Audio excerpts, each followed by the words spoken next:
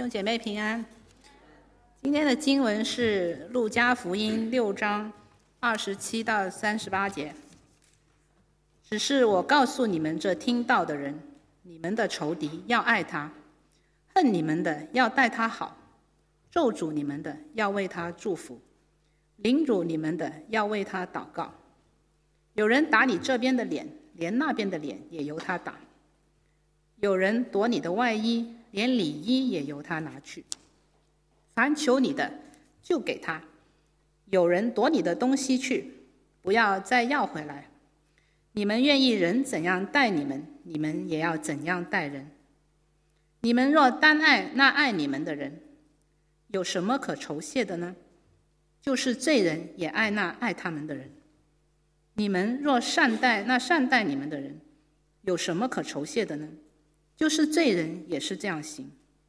你们若借给人，指望从他收回，有什么可酬谢的呢？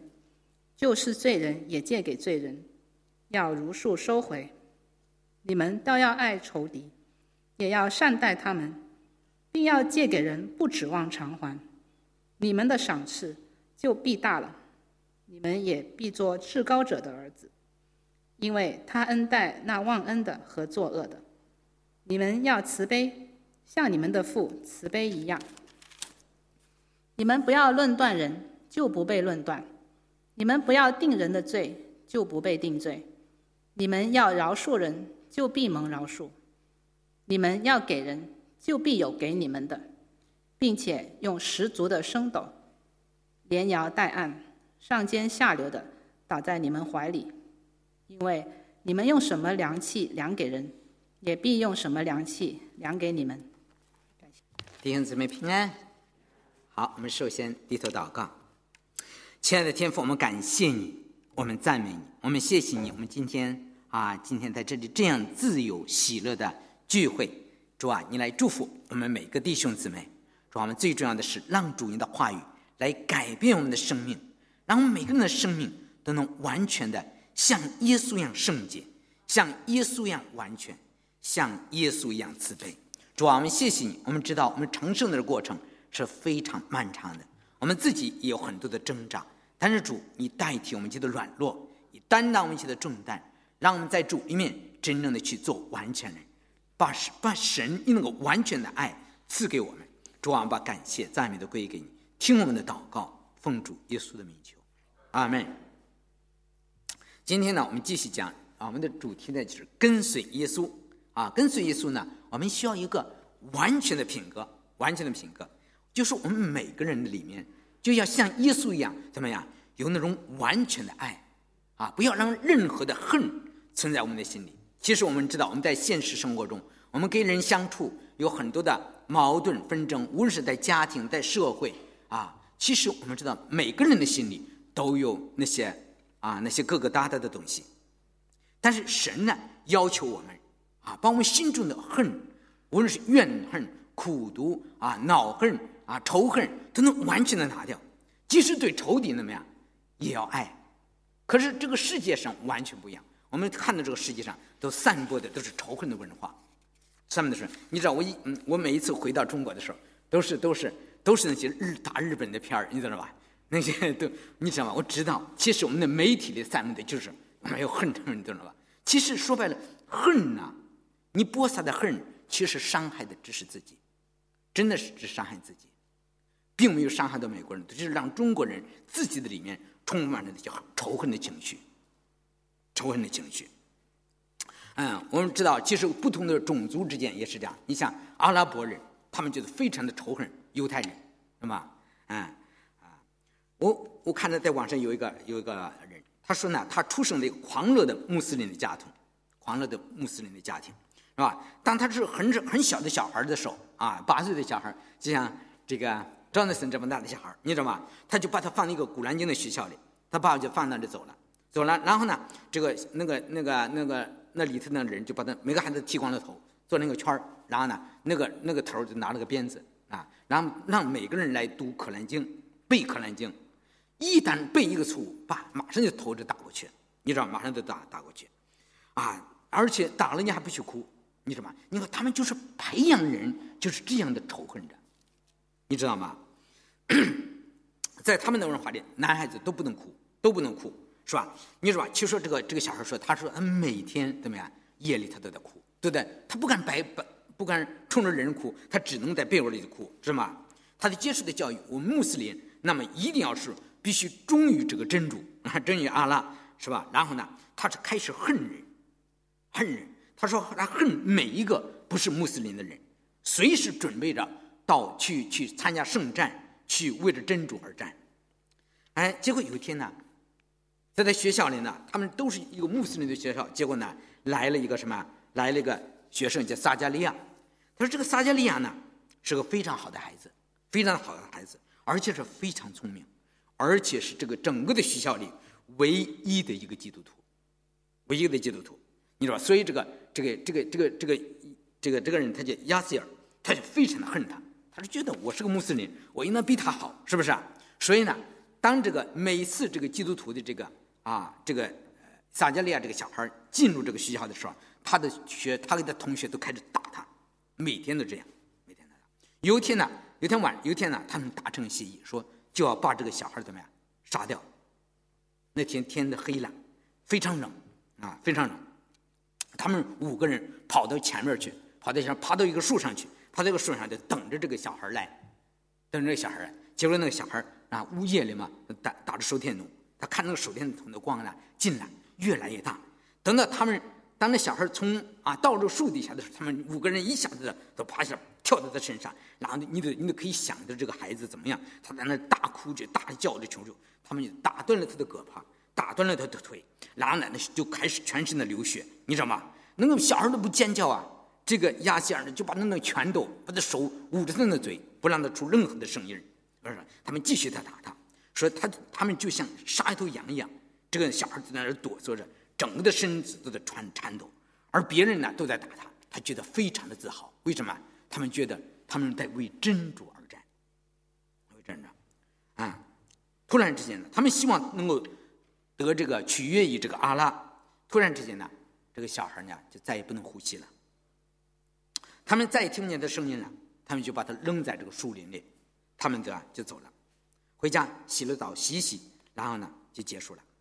从此以后，这个撒加利亚就再也没有回到学校来他们呢，这个亚西尔他说他再也没有见过这个撒加利亚，因为他对这个基督徒有那么多的仇恨，你知道吗？有一天呢，他的堂弟病了，结果呢医生说呢，这个他的堂弟呢很快就死掉了只有一两天好活结果呢后来来了2个人，他们是科布特的基督徒当那个人呢，他们听见说他得了病了，他们就要来给他祷告。当那个基督徒伸出手来给他握手的时候，这个人他一看到他的身上有十字架，怎么他就把手缩回来了但是他们说，你看这孩子病了，我们要为他祷告。那个亚西人的出于礼貌，他说好吧，那么给他祷告吧，你知道吧？他们在祷告的时候，神求你来医治这个孩子。当他们祷告的时候，这个孩子4个星期来头一次睁开了眼睛他开始活动手脚，在床上坐起来跟他们说话，然后下来走路，你知道吗？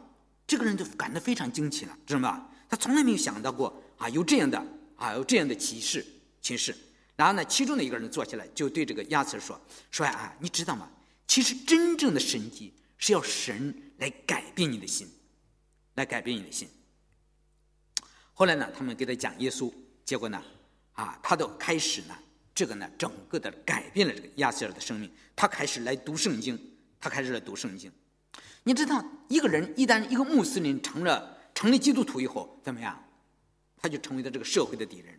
他说他爱他的爸爸妈妈，爱他的妈妈，爱他的弟兄姊妹，爱他的这个社区，但是他决定要跟随耶稣的时候，那么他的爷爷他的爸爸就说，你再也不是我们家中的人了，你再也不是我们家中的人。他们就把朋友和亲人都邀请来给他举行什么呀？举行葬礼。他们也抬了有棺材，还到了墓地，上面写着他的名字，墓地。然后他在那个墓地上就宣告说，他的儿子怎么样？死掉了。这时候这个亚瑟就说神，这时候就说神你在哪里呢？是不是在哪里呢？这时候他听见一个声音，这个声音就告诉他说，你那个坟墓上虽然写了那个名字，你知道那个坟墓里面是什么呀？是空的。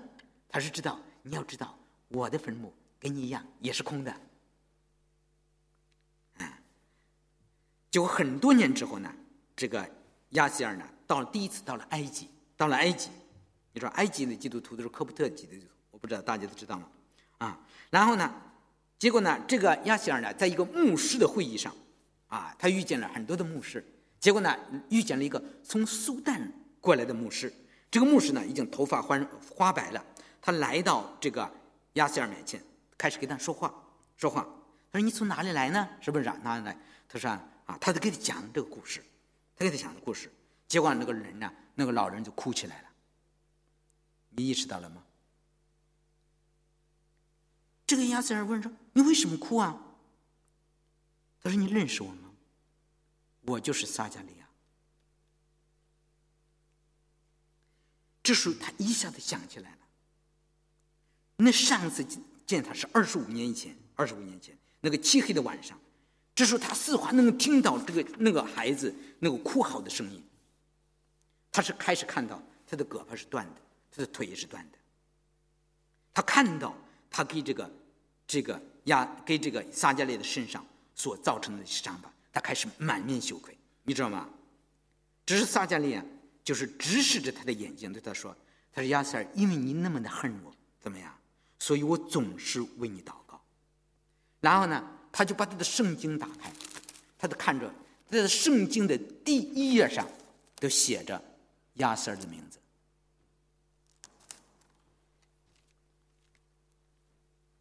你知道吗？虽然亚西尔杀了他，但是耶稣叫他活过来，怎么样？来饶恕他的仇敌，为他的仇敌来祷告。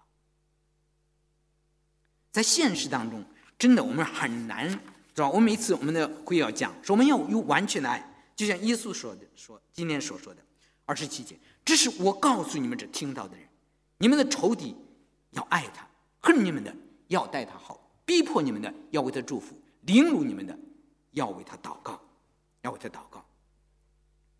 你知道我们人，我们都是爱我们自己家的人，我们很少真正的想到我要真的要爱仇敌。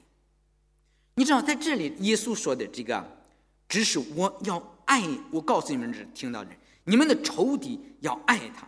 在这里的爱字呢，其实在希腊语呢有3个字来表达爱，一个是呢表达男女之间的爱。你说圣经中从来这个新约的圣经从来没有这个词，你知道吗？就说但将来的天地新天新里没有男女之间的爱，你意识到吗？这都是今生的爱。然后呢，第2个呢是叫菲了，或者是亲人之间的爱但是我们不能用爱亲人、爱家人，甚至爱恋人的爱，怎么来爱我们的仇敌？你知道这里的爱呢，用的是阿嘎佩。我想，如果你要知道一点圣经的话，知道阿嘎佩呢，指的最高形式的爱，最高层次的爱。就是说，别人无论怎么样待我们，我们都能放下我们个人的成见，用慈爱、仁爱的心来对待他。圣经中用这个词来表达神对我们的爱，因为这种爱不是从人来的，人没有这样的爱。你知道，我们真正的跟随耶稣，我们一定会承受从这个世界所带来的藐视、厌恶、侮辱，甚至伤害。但是神怎么样要求我们要用爱，神给我们的爱怎么样来爱我们的仇敌，可是你知道吗？其实有的时候，即使我们连我们的家人我们都不能爱，我们何况说谈爱我们的仇敌？但是你知道，只要我们愿意的话，靠着神的恩典，其实我们每个人都可以做得到，这是在乎我们的选择。耶稣在马太福音，为什么要爱我们的仇敌呢？耶稣在马太福音5章的43节，马太福音5:3，说你们听见有话说，当爱你的邻舍，恨你的仇敌。其实爱邻舍是我们每个人都可以做到的，是吧？但是如果你只爱那些爱你的人，那你比别人有什么赏赐呢？就是那些不信主的人，不也是这样行吗？所以耶稣说，这是我告诉你们，要爱你们的仇敌，为那逼迫你们的人祷告。但是基督徒为什么要爱仇敌呢？他说为什么呢？因为神是这样做的，因为神叫日头照好人也照歹人，降雨给义人也给不义的人。你知道吗？在神的眼里，好人坏人义人罪人他同样的看待。如果你要真正的爱仇敌，为那些逼迫你的人祷告的话，你才是真的是神的儿女，是天父的儿女。你知道我们每个人，神不是说让我们成为一个好人，神真正的塑造我们的生命是成为一个像耶稣一样的人。我们现在你知道吗？我们人因着犯罪，我们都失去了神的性情。我只是对谁对我好，我就爱他；谁对我不好，怎么样？我就远离他，是吧？我们你是好人的远离他，这个坏人呢，我们这个世界的坏人的是就是恨他，是不是？但是你知道吗？神现在要借着耶稣要来恢复我们的生命，来恢复我们失去的神的那个仁慈的性情。如果我们真的能够爱仇敌，为那些逼迫我们的人祷告，我们就真的是神的儿女了。所以耶稣说，你们要完全能够像天父完全一样。我们知道人世间的爱，我们都是有来有往，是不是？你爱我，我爱你，其实那不是真爱，那不过是等价交换。爱仇敌的爱不是属于这个世界的，这是一种超然的爱。只有一个真正的进入那个国度的人，他才能够爱他的仇敌。你知道吗？如果你的思想你全是这个世界的思想，你永远不可能爱你的仇敌。你知道，你只有进入到那个层次，你才能真正的看待每一个人都是你的弟兄姊妹。这种爱不是光是嘴上说出来，懂吗？而是真正的要活出来，把爱仇敌的这个思想化成你的行动，这个我知道不是靠我们自己。耶稣说怎么样做？你要是恨你的，要待他好；咒诅你的，要为他祝福；凌辱你们的，要为他祷告。有人怎么样打你这边的脸，怎么样就把那边的脸调过去由他打，是不是？有人夺你的外衣，连礼衣也由他拿去。因为你知道，无论是礼衣还是外衣，其实都是神赐给你的。凡求你的就给他。有人夺过你的东西，不用想要再要回来，随时的想着去帮助别人。当别人不公平的把你的东西拿走的话，怎么样？不要再想着追回来，你懂了吧？当别人觉得是利用你的时候，你觉得你随时准备吃亏，你把吃亏怎么样？看成沾光。我们知道，其实这个世界需要这样的爱。我们只有这样的爱，我们才能把耶稣基督的福音传出去。如果你给别人一样的自私，那个别人他不会相信你的主，你懂吗？只有你能够表现出神那个超然的爱，他才能够看到你所信的是神，是真的。我们很多人自私，别人一看说你光说的你那个主那么好，但是看你这个人的话，你自己完全是充满了自我，他没有办法来信服你的主。当别人占你的便宜的时候，你在那愤懑、痛苦、挣扎，他一看你的表情，他知道你的感受，你懂了吧？他才不在乎呢，他知道你无能为力，他甚至在那里沾沾自喜，以此为乐呢，因为他的计谋得逞了，是不是？但是你要是反过来做，你要真正的按照耶稣的教导来做，你一善胜恶，他就不知道怎么面对了。有一次有个一对的夫妇，他们借给基督徒夫妇，他借给另一个人钱，后来别人告诉他们你不要给他借给他钱了，怎么样？你借给他钱，他从来不还的，他每天都给人这么借钱，你知道吗？按照一般的人做法怎么样？我这一次上一回当了怎么样？我就远离他了，是不是啊？我就远离他了。吃一堑，我们中国人一句话，吃一堑长一智，这是属地的智慧。那个真正的智慧是属天的智慧啊！但是弟兄呢给姊妹说了，我们不能做一件好事树一个仇敌，是不是啊？我们不用做一件好事树一个仇敌，我们要按照耶稣的来教训来做，怎么样？他一个人孤单，我们就常去探望他，为他祷告啊。那时教会里有好多多余的面包，你想着他给他送去，做了好吃的怎么样？给他送过去，你知道吗？给他送过去，过不了多久，那个人的心怎么样？就软化了。你要知道，在他所处的环境当中，就连他的父母都从来没有给他一点真爱过，所以他用他的极端的办法来报复这个社会。如果你也是用以恶报恶的方法来对待他，他永远没办法信主。但是你知道，你对他好的时候怎么样？人的心都是肉长的，你关心一个人，你对他好，他不是不知道的，因为他从小就没有得到过这样的爱，没有人这样待过他。你知道后来他都把钱还回来。其实即使他不还回来，你知道他们也是还会继续的这样做。你知道，你只有一善胜恶，你才不被那些负面的情绪所掌控，你知道吗？不被那些个总觉得吃亏，你知道吗？总觉得我受屈。如果你那样的话，你就永远伏在那个仇敌的辖制之下。他们不觉得自己吃亏，觉得真的怎么样？是得了大福。你把吃亏看成是沾光。我们中国人有句古话说：“己所不欲，勿施于人。”这是消极的处事态度。耶稣在这里怎么样告诉我们？31节说：“你们愿意人怎样待你们，你们也要怎样待人。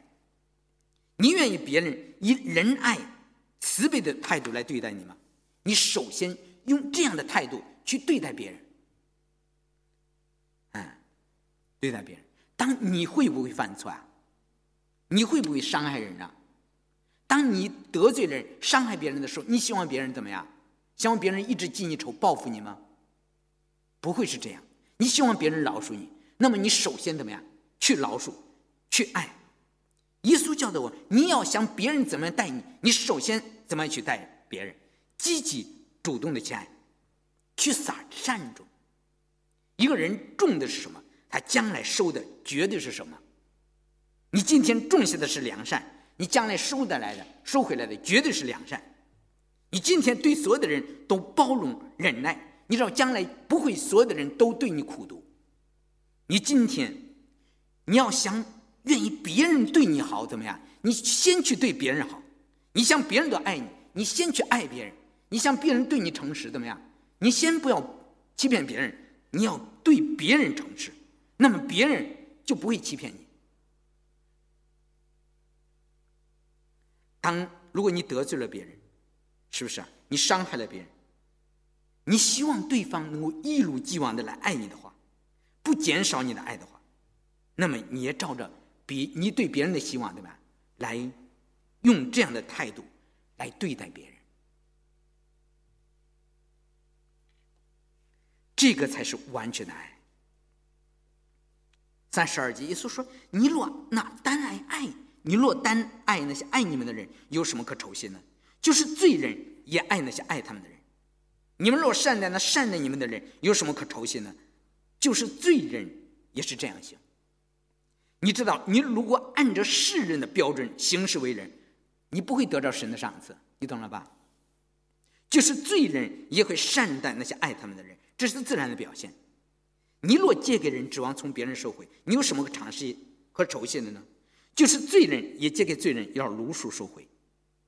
今天银行里每一天都在借成千上万上亿的钱给别人，是吧？他们没有神的生命，他不需要神的生命也可以这样做。为什么？他为的就是那个利息，是不是啊？如果我们常常感觉到自己做的不错，但是你真的有什么可以酬谢的呢？你比一般人到底能好多少呢？你知道吗？我们要比较的话，其实不是给我们自己，跟别人比较，懂了吗？我们常常觉得我们自己很自义，其实我们应当真正的比较的对象是谁呀？是神，是神。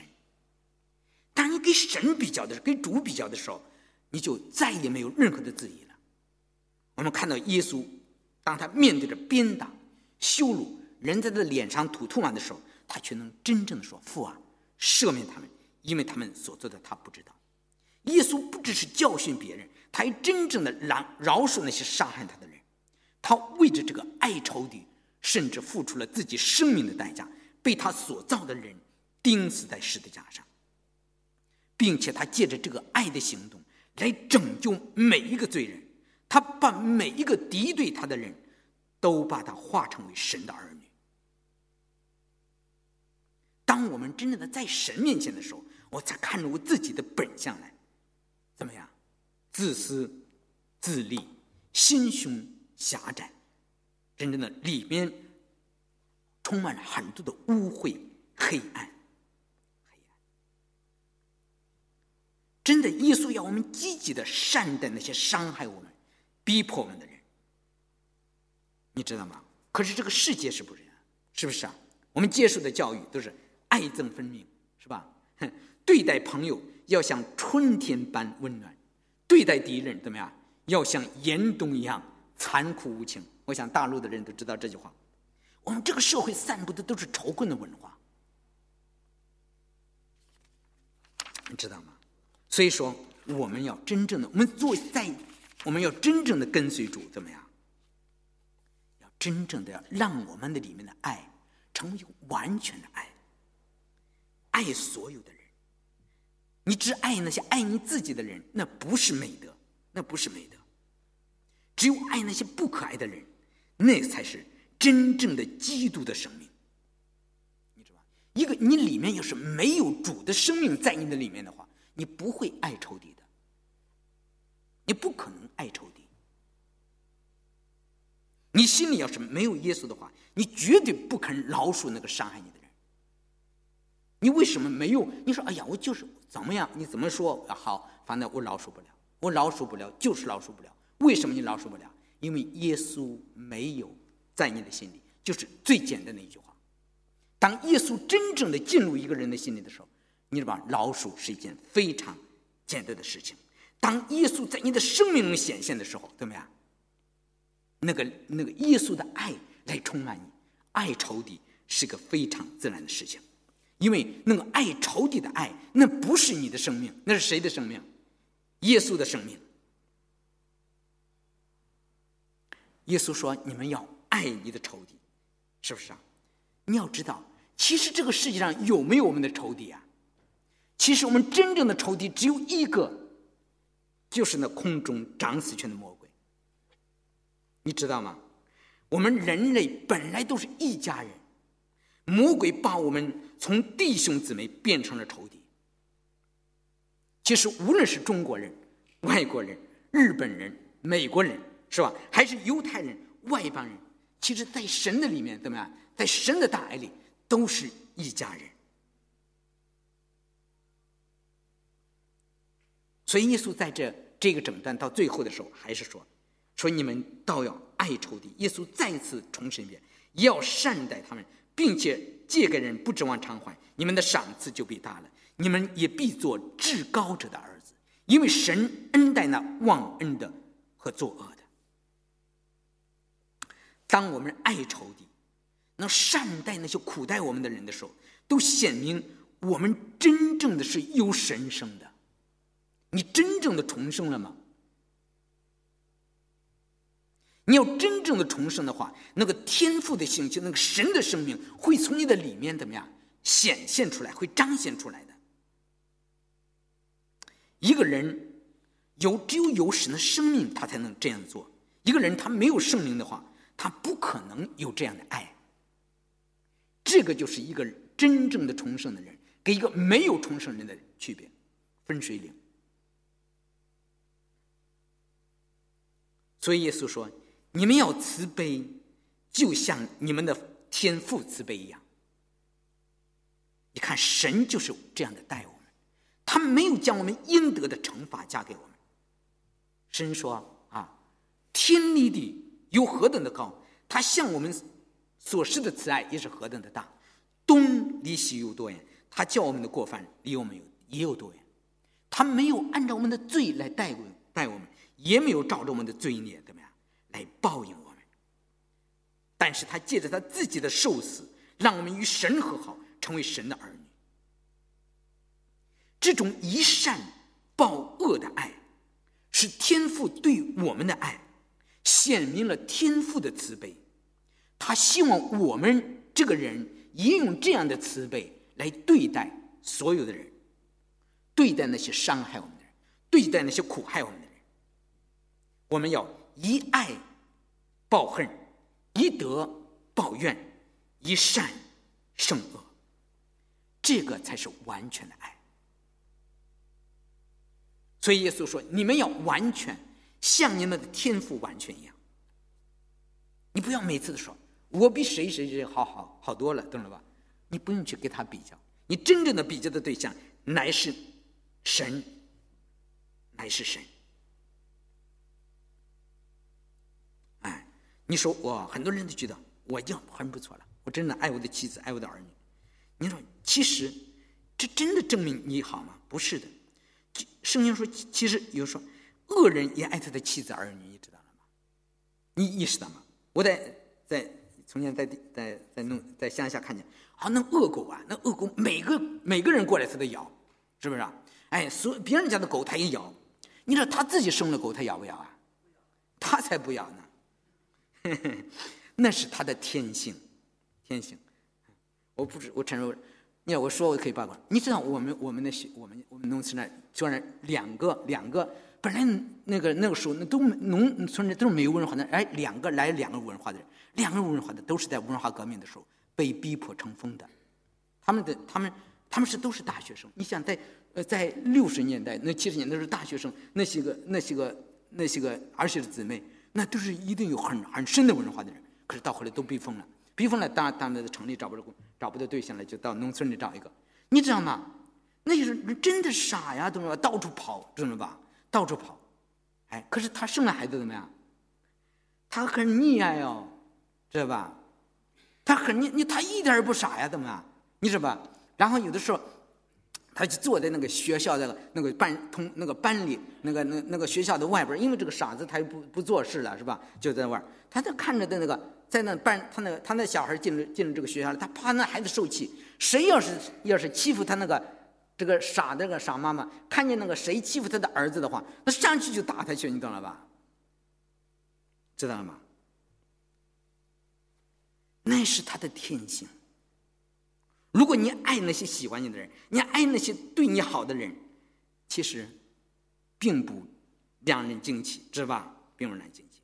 你无论多么的溺爱你的孩子，你不要期望得着任何的神的回报。我们看到很多妈妈非常宠爱自己的孩子，但是我没有看到一个溺爱孩子的妈妈因此受到登报表扬，你见到吗？但是如果你对陌生的人有一点的爱的话，怎么样？神早晚会报答你，赏赐你。真的是你要有完全的爱，你就是有神的爱，不单爱那些爱你的人，也爱那些不爱你的人。爱那些你能爱得起来的人，怎么样？你要有那样的爱，能够爱那些你爱不起来的人。当你自己没有那样的爱的时候，怎么样？你求耶稣的爱进入你的心中。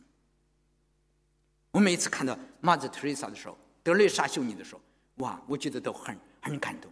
他说我从每一个，你知道他照顾都是加尔各答街道上那些个将要死的人啊。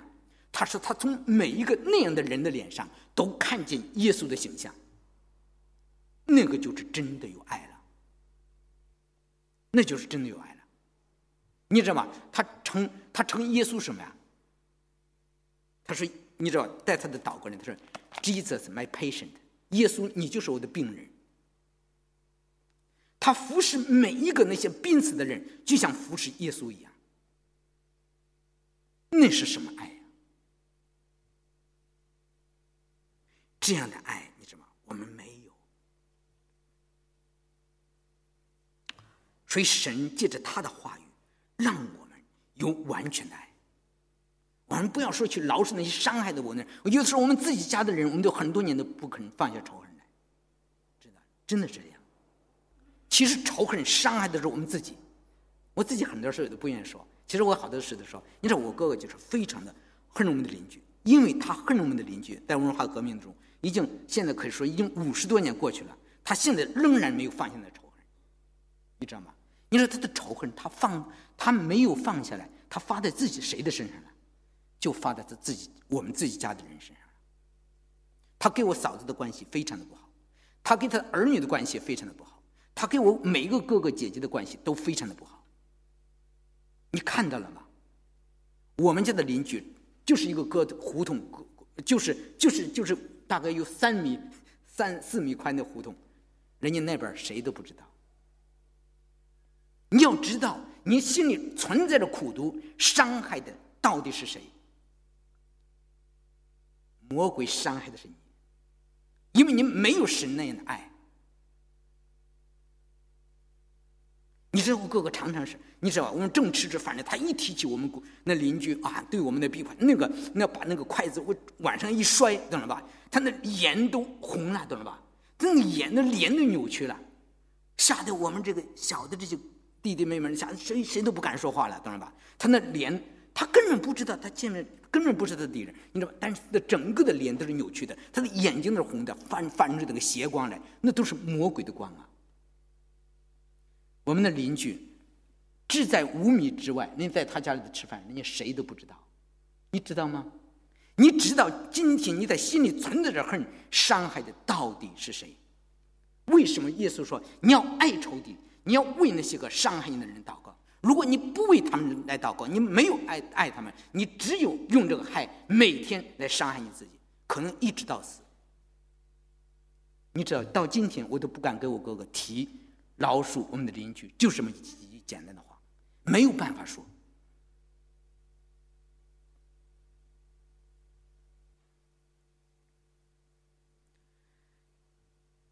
耶稣说最后37节说，你们不要论断人，结论就不被论断；你们不要定人的罪，就不被定罪；你们要饶恕人，就必蒙饶恕；你们要给人，就必有给你们的，并且用10种的深度，连摇带按，上尖下流的倒在你们的怀里，因为你们用什么量器量给人，也必用什么量器量给你们。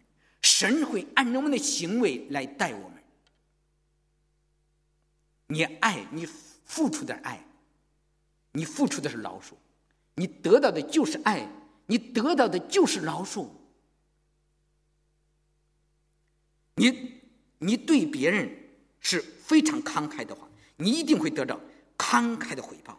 你听耶稣的话，按照耶稣的话去做，你绝对不会吃亏。你为什么不愿意爱仇敌，不愿意饶恕那些得罪你的人呢？你怕你吃亏。你知道，如果你真正能按照耶稣的话去做，你所得到的回报，那是极其丰厚的。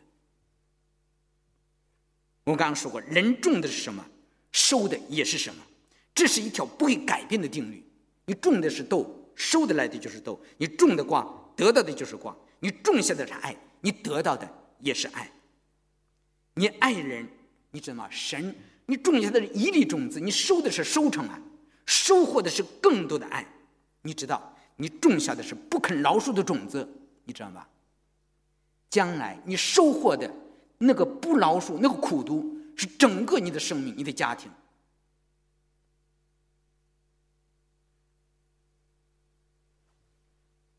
所以耶稣说，你今天不要论断别人，你就不被论断；你不要定人的罪，你就不会被神定罪。你要饶恕人，你自己才能被神饶恕。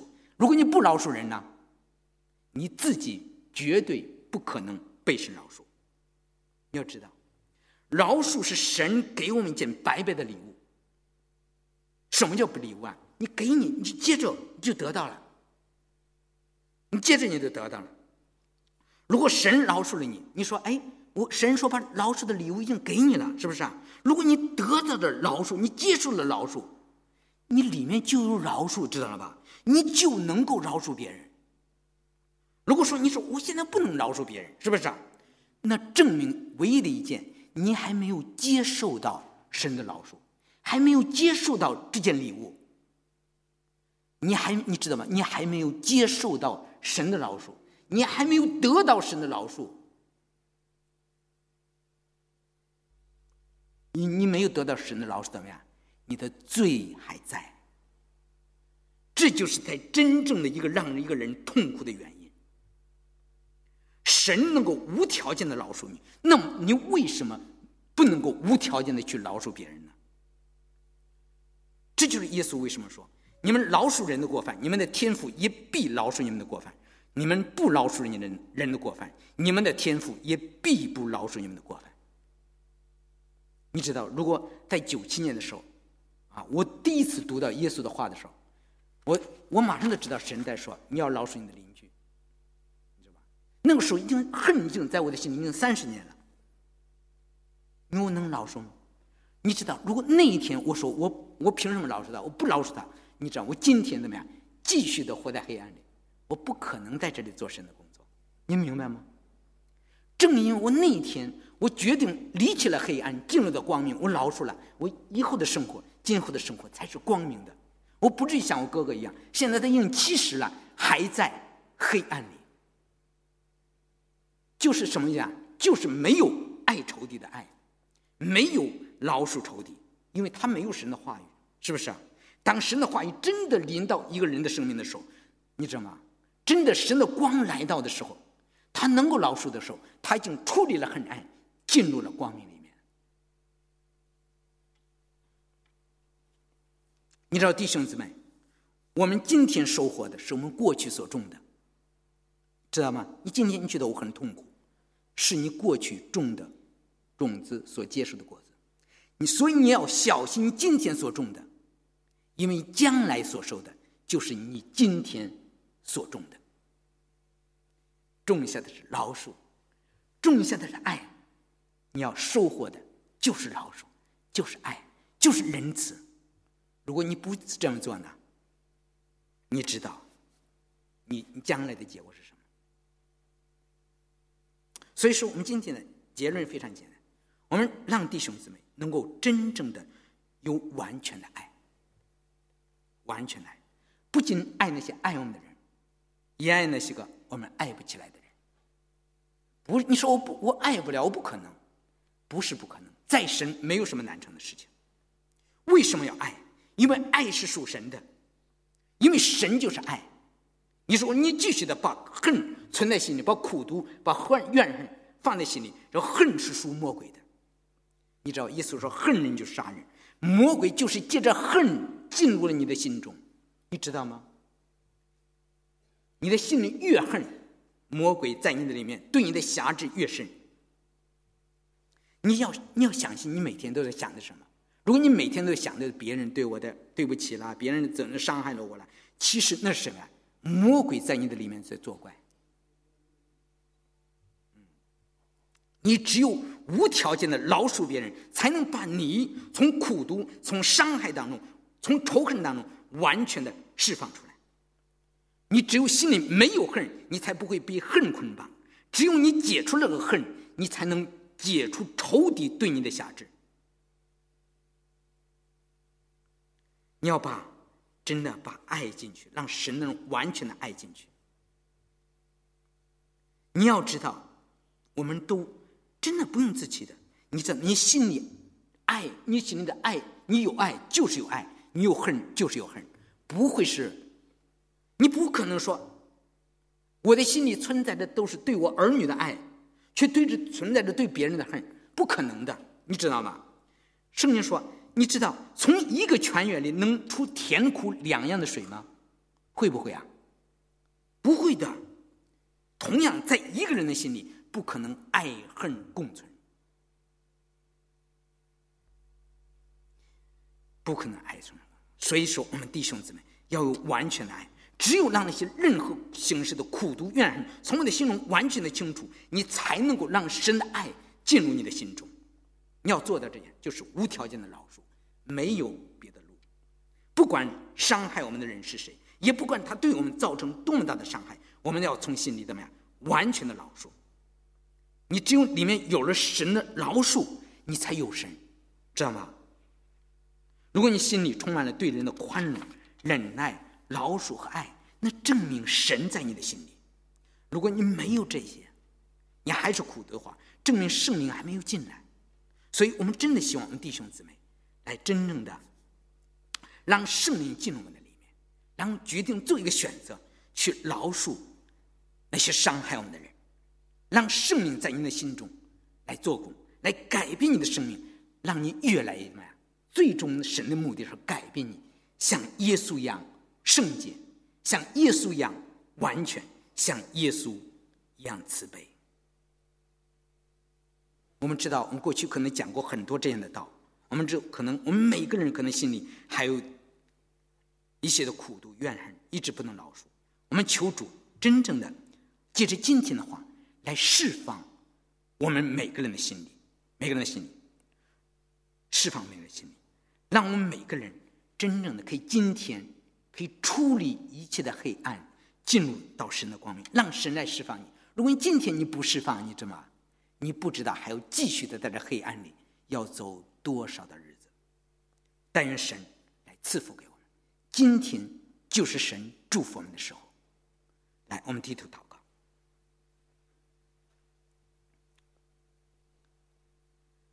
亲爱的天父，我感谢你，谢谢你，你借着这样的圣经向我们的心灵说话。主啊，求你帮助我们，让我们来爱仇敌，饶恕那些伤害我们的人。在这个世界上，我们没有仇敌，我们都是属天国的人。当我们仰望神的时候，我们才能真正的饶恕，真正的赦免那些伤害我们的人，正像神饶恕了我们，赦免了我们的罪一样。求主帮助我们软化我们的心，愿意和那些我们的生命中有隔膜的人能够和好，在基督里面有完全的爱，在主里的里面做新造的人，做重生的人。听我们的祷告，奉主耶稣的名求。